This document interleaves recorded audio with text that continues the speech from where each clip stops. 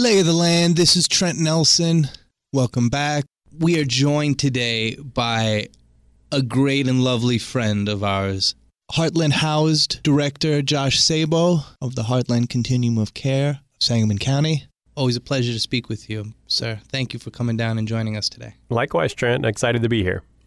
Well, we couldn't not have you because anytime you open up the newspaper, go on WMAY.com, anytime you really read any source of publication concerning Springfield, Central Illinois, you read often about the homeless situation, the housing insecure situation, and invariably the Heartland Continuum of Care and Heartland HOUSED. So would you tell the community, if they've only heard these names in passing, what it's all about? What are you guys all about? What do you all do? And what is your mission as it concerns the homeless and housing insecure?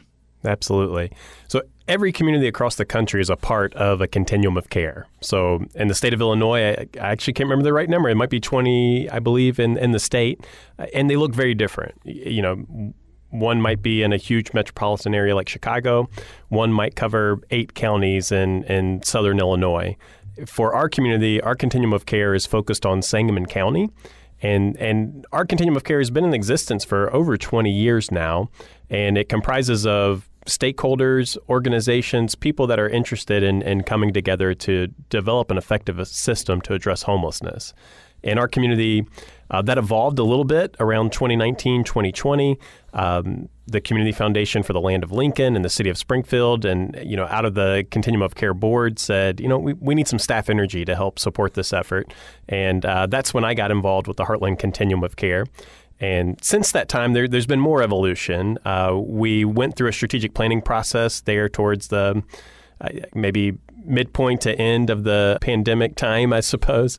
And that really sort of set the stage for where we hope to move as a community over the next 5 years. One part of that was to say we really need a backbone to this effort. We need an organization that's going to provide stable leadership and stable support to all of our organizations and partners that are trying to address this complex social issue. And so that's where Heartland HOUSED was born. And Heartland HOUSED, it really is just that. It's an organization. We now have a team of 3 people, but through Heartland HOUSED, we support 5 positions in the community. And our whole role is to help pull together partners to develop effective solutions to homelessness and to work to grow resources. We could talk more about that, but that's one of the significant gaps in our community. But ultimately, the end goal is to make the experience of homelessness in Sangamon County and Springfield rare, brief, and non-recurring. And we're looking at models where that's worked across the country, where communities have come together, collaborated, and developed a system that's compassionate and effective and helps provide community members with one of the most basic needs for survival, housing. And one of those examples is Rockford. Is that correct? Yeah, we talk about Rockford a lot. I mean, really, because they're a community that's not that different than ours, right? I mean, population-wise, economic dynamics in Rockford are not drastically different than Springfield. And they are, looking recently, they are a part of 14 communities across the country that have reached what's called functional zero for people who are chronically homeless, which means that they've developed a system that's effective enough to effectively stop people from becoming chronically homeless and provide them with the supportive services and housing resources they need to no longer experience homelessness. So it tells us that it's possible. And it's possible for a community like ours. And so, we've connected with them. They are a part of this movement called Built for Zero. And there are now hundreds of communities across the country who have joined that Built for Zero movement. And the goal, if you look at our strategic plan, it's the same thing, to reach what's called functional zero for all populations, to create a system that's effective enough to support people who are experiencing homelessness, to end that homelessness within 30 days. And one of the exciting things for us is that the state of Illinois is on the same track. Within the last 6 months or so, the state has published their own strategic plan to address homelessness, which is really right in step with ours. And in addition to that, the state has brought new resources to communities across the state who are doing this work. And there's a lot of implications of that for us. One is new financial resources to the tune of about $1.2 million that we didn't expect that, but when the new state budget passed, we got an allocation for rapid rehousing, permanent supportive housing, and shelter diversion, which is going to help us to create housing opportunities for about 80 people over the course of this next fiscal year. But in addition to that, the state has worked with other entities. One of those is Built for Zero. And so through the work that the state has done, we're getting the opportunity to access that Built for Zero movement, the data dashboards, the technical support to really help our community move forward and some of the strategies we need in order to hit functional zero by 2028. That's incredible.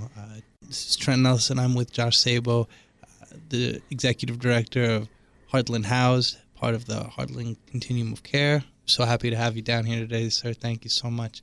So how, beyond, deeper than funding, right? We understand what money can do. How does the continuum and all of its partners go about working towards functional zero, work towards being built for zero, as it were? Absolutely.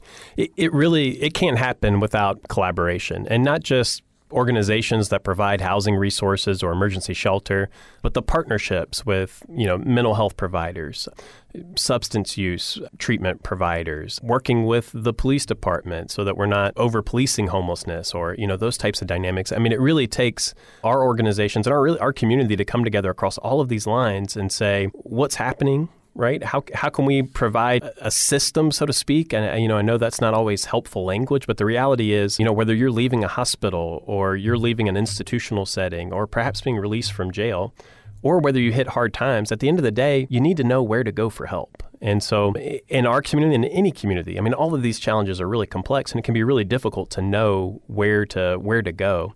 And so this work of collaboration is really to bring as many organizations to the table in different ways, right? We organize through what we call task groups. So we have a street outreach task group, and the goal there is for whether they're volunteers in the community or people involved in organizations, they're coming together and they're thinking about people they're working with in the community who are perhaps unsheltered or just going through a difficult time. And they'll talk through, okay, what is that person asking for? What's the help that they need, and how do we help connect them to it? Really on a by names basis. And that's really what we're sort of trying to replicate across the system, that everybody is known by name, and that the movement of the system is to remove barriers and to provide support right where a person's at. And that requires a wide network of partners, and it requires people to be on the same page in terms of what we're trying to accomplish. Everything we're trying to do, the goal is for it to be housing focused. The only way to end homelessness is to provide housing opportunities, not just emergency shelter, right? So that's really the movement, and that's the direction that our partners are working in. But so those task groups, it's the same. We have an emergency shelter task group, right, where all of the emergency shelters come together and they're talking through situations. And the goal is the same, right? People are in our shelter, but we want them to have a housing opportunity and the support they need. So how do we do that? Same thing, we now have a discharge planning task force. So people in the hospital setting or in organizations are coming together and saying, this is a transition point that can be really problematic for people. How can we better make connections to make sure that folks don't fall through the cracks during this transition? Reentry counsel for people that are leaving the justice system. Just to give you an idea. So that's kind of we're using those task groups to pull together collaborators in all of these different cross-system pockets and get everybody talking to the degree we can on a by-name basis, really problem-solving oriented. And that does a lot of things. It educates us about what the needs are out there. It educates us about where the cracks are in the system, where things are broken and they're not working. And it creates space for creative problem solving. What can we do? All right, we know if we had $1 million, we might be able to put together enough programs to solve this. We don't have that. So what can we do given where we are is really, what those groups are doing in a variety of different ways.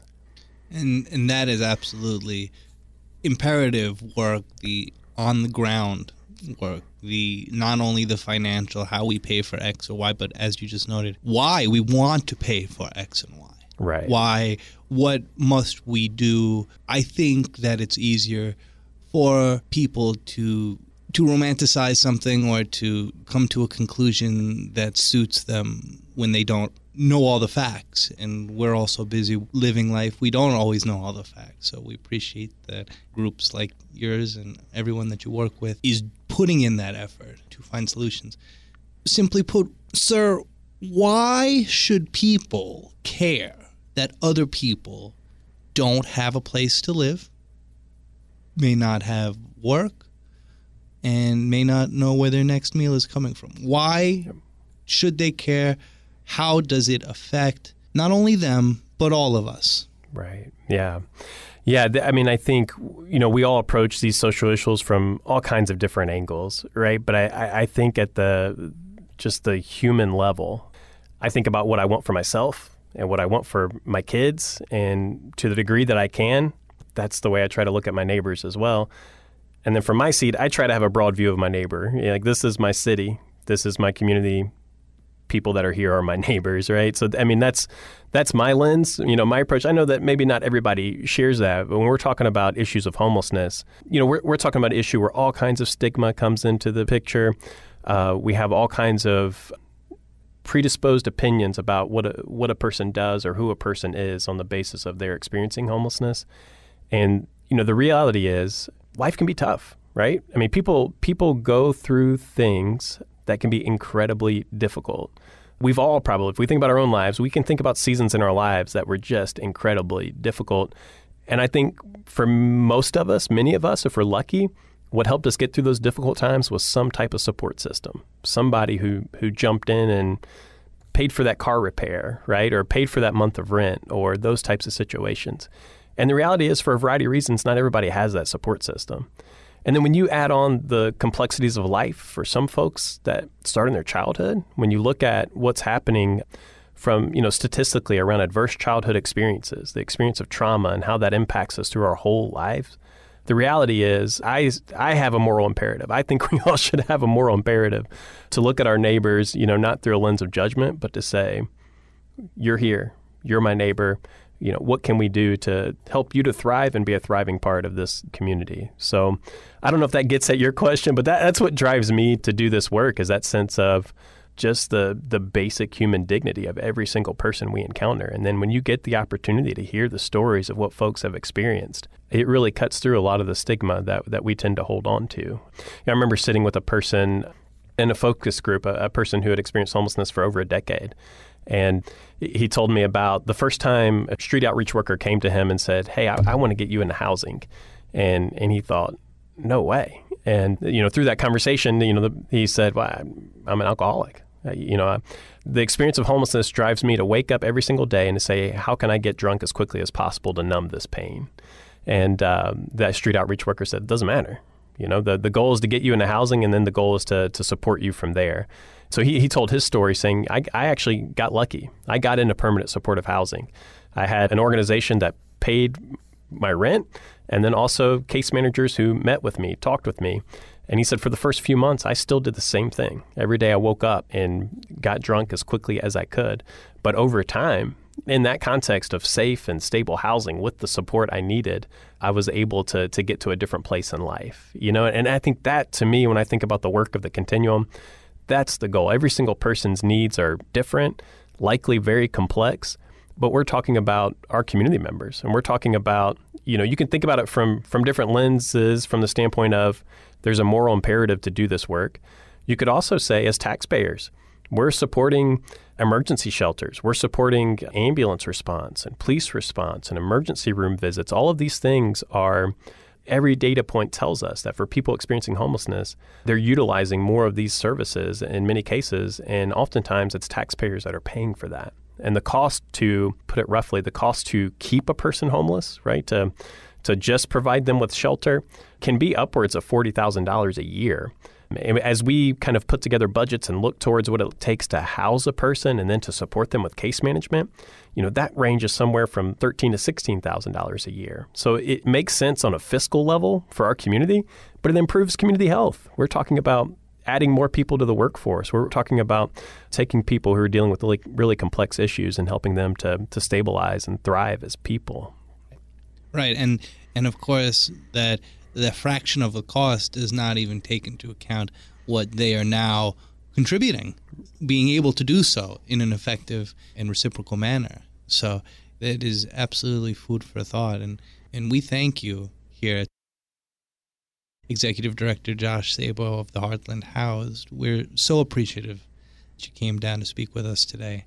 And we look forward to catching up with you again soon for some updates as per what Heartland Housed is getting up to and how this social crisis is being remedied. It's easy to expect things to change immediately, but we know that things never get to the place they are immediately, nor do they leave that place. So, again, we thank you so much, sir. Thanks for having me, Trent. Lay of the land, Trent Nelson. Thanks for listening.